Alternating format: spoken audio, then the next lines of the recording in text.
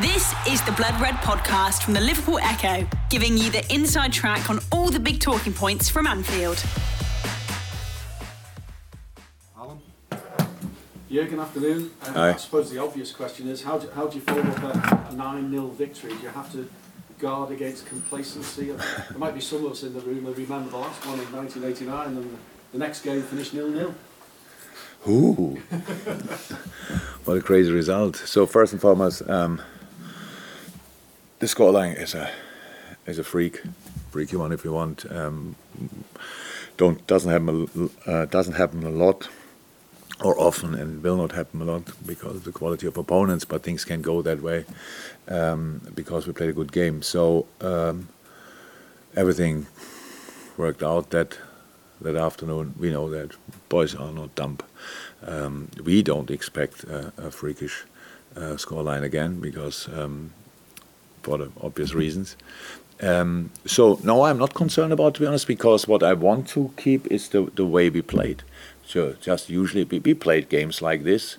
We just didn't score 9 times. So we miss more chances. You hit the post, the crossbar, whatever, these kind of things. And in that game, that didn't really happen. I know we missed still a few sitters, which is incredible, but. No, it's the way we played. That's what we have to keep and not think about a scoreline. That's done. So anyway, strange.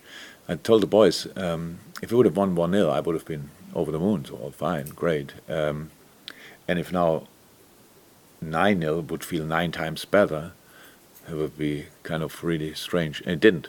So it was more like, oh, wow. In the game it felt great. After the game it was, was a really harsh one. And so. I think, well, we have to prove it. We have to show that we don't misunderstand the situation, but I'm pretty sure we will not. Just on those chances that you touched on there as well, we saw a lot more of Luis Diaz and Mo Salah in the penalty area where it matters. Was that, following that defeat at Manchester United, was that more of a conscious effort? Was that a message from you? Yes, but not because of the Man United game. Just in general, we have to have. I saw situations where Mo crossed the ball, and I think the 2 players in the center of the box were Henderson and Trent Alexander-Arnold.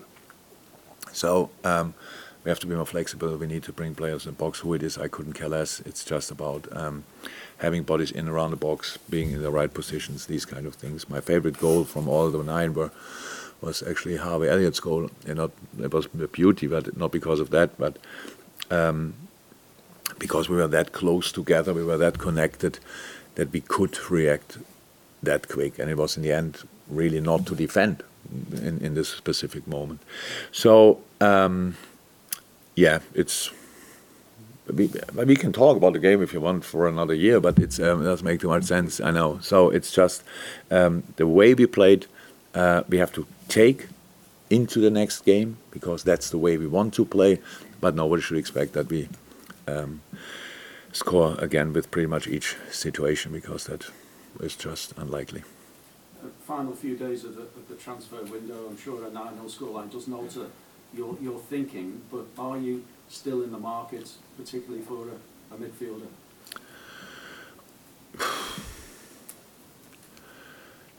Ish. Somehow, yeah. But the closer we get to the last minute, the more unlikely it gets. That's how it is. Yeah. What can I say? Nothing. Yeah, we are not out. But you're not going to tell me names, but I cannot. I couldn't if I wanted. So and I don't want. But it's just it's difficult. It's really difficult because for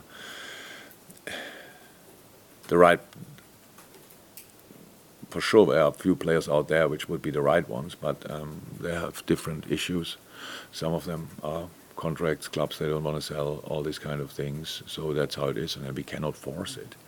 And I can't wait until. We'll see. When is it over exactly? The clock is ticking. Yeah, it's Thursday at 11 o'clock. That's the end of it. Thursday 11 o'clock. So there's still time. So, but when it's then over, and we signed or not signed, then I'm really happy about that, because then we can stop thinking about it in that moment, because it's just in that moment, and we can just focus on the squad we have, on the team we have, be ready to face all the problems we'll have in that season, be ready to face them and sort them and go there through together. And with together, I really mean our even our supporters who are pretty active on social media and stuff like this, that we then just can stop doing that, because it's we have a good football team and we have injuries, they come back and all these kind of things. If somebody expects us just to do always what others are doing or what some people wish to do, it's not possible. Never happened before, will not happen in the future.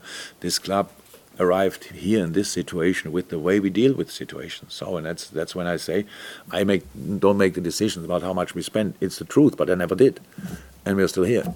So and won a couple of things, and now we have just from a specific moment on, we can then finally focus on the really important stuff. Yes, and bringing in the right players is important, but if we can't do that now, then we can't do it. Welcome. And just as in terms of that bigger squad, then we saw some young faces, some new young faces coming on the pitch at Bournemouth as well. Stefan, Fabio, and Bobby Clark, whose dad used to play for Newcastle. Which is unbelievable. Sorry, I didn't know it.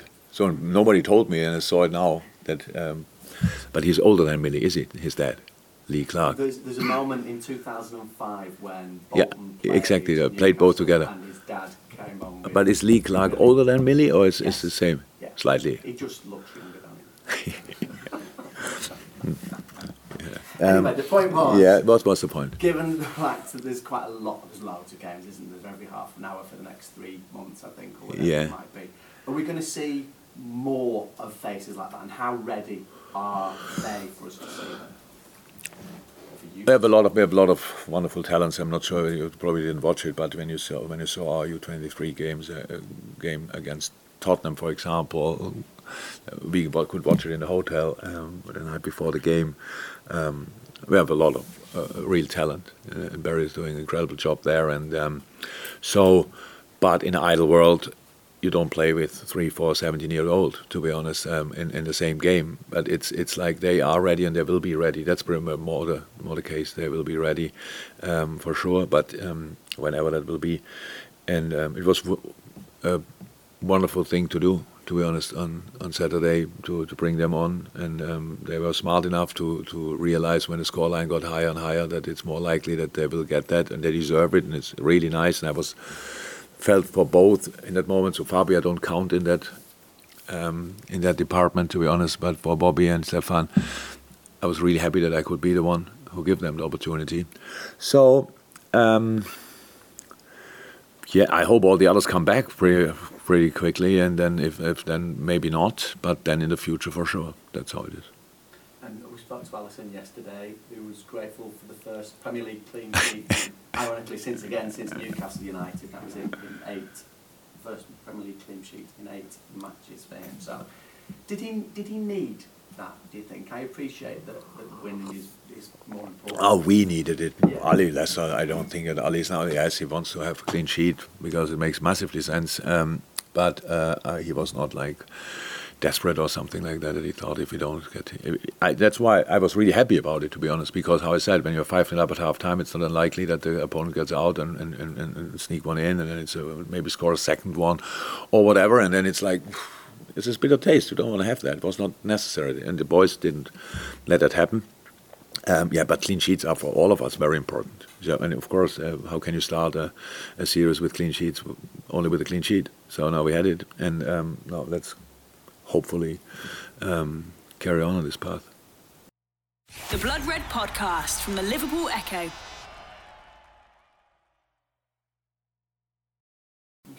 Jürgen, just one of the things you were talking about being the right player if you were to bring a player in this transfer window, it has to be right for Liverpool and the club. Scott Parker obviously is no longer in charge of Unbelievable.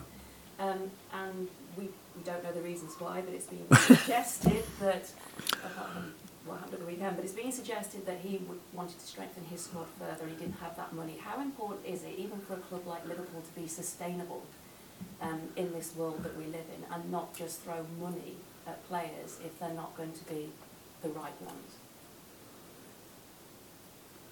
I don't know what I'm sure that I understood now right. Would that mean that if Bournemouth would have spent money for the wrong players, then that would have been worse than spending no money? Or what? I don't know the reasons why, but it's been suggested that he was being... Let me say like this: when I heard it today, then I felt really. And I think that's the moment when you realize how important the right owners are. That's how it is, and it's not about spending because we all know the thing. There are different systems in the Premier League how clubs are leaded. We spoke about it. Countries own clubs, so some rules don't let them do exactly what they want. If they could stretch their resources, that would be really strange. That they could do absolutely everything because they are owned by countries. So and they have other clubs with other structures, and that's like us and maybe I'm not sure Arsenal or whoever. And then there are clubs like Bournemouth, and you saw now 3 teams coming up. It's Fulham, Nottingham Forest, and Bournemouth. Nottingham is spending they spend, and Fulham is doing some stuff, and I can't remember that Bournemouth did a lot. So and that's then obviously difficult if you come up from Championship and you arrive in the Premier League, and that's not easy for a coach. So I felt really for Scott, not because I think his team is not good enough. No, not at all. His team I'm not sure who had that idea to give you from the first 4 games. Who gives you Arsenal, City, and Liverpool? That's like set up. If you have nervous owners, then it's like set up for a new manager. Let's see what he can do.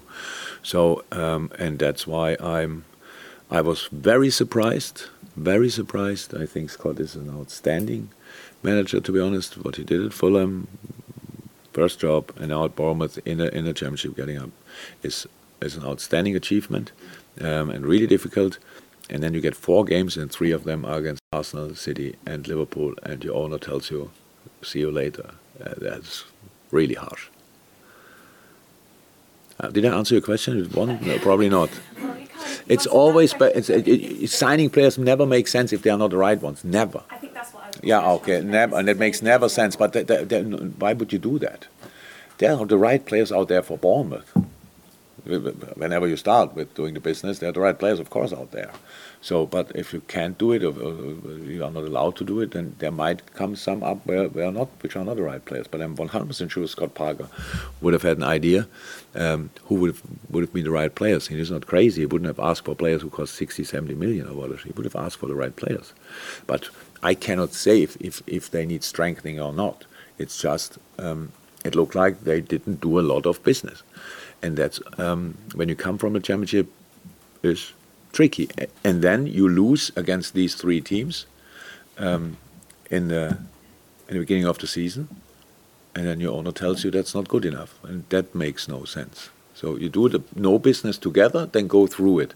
So, but you do no business together, and only one is responsible. That makes no sense. One thing I was going to suggest or ask, in terms from Liverpool, and you talk about being the right player for this club and wanting to focus on the season, and once the transfer window that's done, but you seem to be very careful with the money that the club spends as well here. So do you factor that in? I'm not careful. I'm not careful. I don't think. I thought at one moment that I have to be careful. But no, we get told what's possible and what's not possible. That's it. And in this range, we try to work it out. That's it. There's no criticism and nothing. It was all the time like this. We became champion in the season where we didn't sign anybody, I think. Was it the case? Did we sign anybody before we became champion? Who? No. So we didn't. And it was not the most famous approach after becoming second. I don't say that's not the case. And we had injuries, and I don't like that. And it was the whole discussion since we start. It's like different kind of players we need. I understand that 100%. But you have an existing team as well. The team you have is, you can, then obviously it becomes now more and more famous that clubs get more and more ruthless with players and tell them, you are not part of the squad anymore and these kind of things. I thought really that was this year harsher than in a lot of other years. And that's not the way it should go.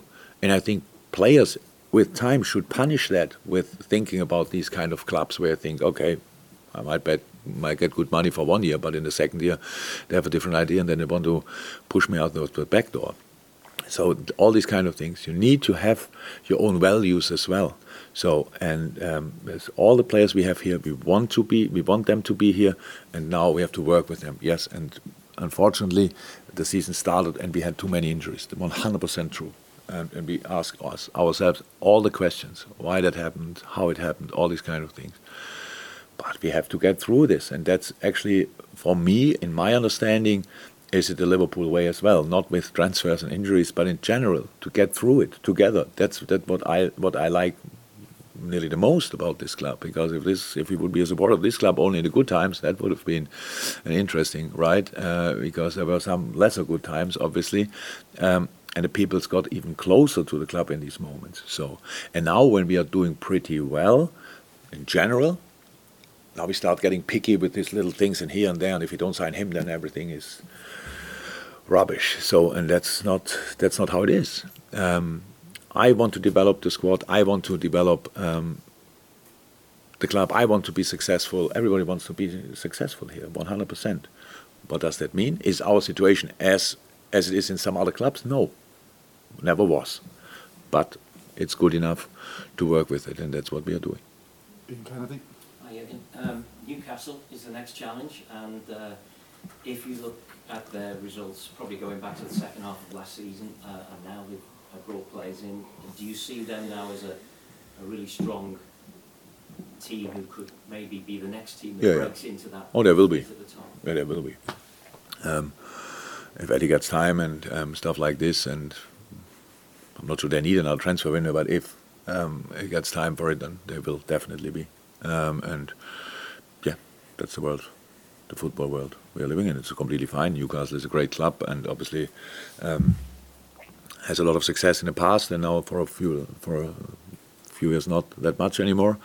But they have not everything you need to be a top 6 or whatever that means club. I don't know whether Saint-Maximin is going to be fit for the game, but if he does, he's an obvious threat. But do you see them as being stronger mentally and maybe at the back as well? That's normal. They're unbeaten this season. They have since Eddie's there, obviously they got an awful lot of points. So they played a really good second part of the season. I don't know exactly when Eddie started. So, but since he's there, they played really stable. Difficult for us to play against. Yeah, they are a threat. So that's how it is. And with Isaac brought in a really good player, and not only him, Botman, all the things. Bruno Guimaraes last year, smart signings, good signings. Wood, absolute real machine up front. So these kind of things. And but of course, if Callum Wilson cannot play, that's each team would recognize that, because he's a really top class striker. So yeah, but completely different animal. I noticed in training, I think you've got a couple of players coming back in contention: Joel Matip, Curtis Jones. And these players obviously going to be important with the amount of games that you've got coming up. Is Thiago any closer? Yeah, I think Diogo can train from Thursday on, and Thiago, I think, slightly later. So we see. But Thiago later a little bit. Calvin is getting closer. Queef, I saw now only walking outside. Keller going for normal goalkeeper training. So yeah, there's light at the end of the tunnel, definitely. Any more from Ivan Timbargo? James? Yeah, when you mentioned there that you get told what is possible and what isn't possible in the market. That's interesting, eh? That I don't decide that. But do you feel like you have been back sufficiently to this summer? Yeah. What this summer? This summer, yeah. What does it mean backed? Look, what I don't like about it, if I say now I'm not sure, and then we make a massive thing of it, but it's not. It was all, I realize as well, it was always like this. Is it always easy? No. Do we discuss these kind of things in public? Of course not. Why would we? And we don't start now with it. So let me say it like this: from time to time, I would be ready to risk a bit more, but how I said, I don't decide that, and that's then fine, because I'm like this. We try everything until somebody tells us, so here's now a deadline, we cannot do anything anymore. In that moment, I don't think 1 second back, and that's what we have to all do then. Let's go from there. Let's make something special of this team now. And that's a great team, and they have everything. And yes, we had already problems. We didn't play always great football, but we will really try to squeeze everything out of this season. And that's the only thing how I understand it, to be honest. But yeah, that's it. You've been listening to the Blood Red podcast from the Liverpool Echo.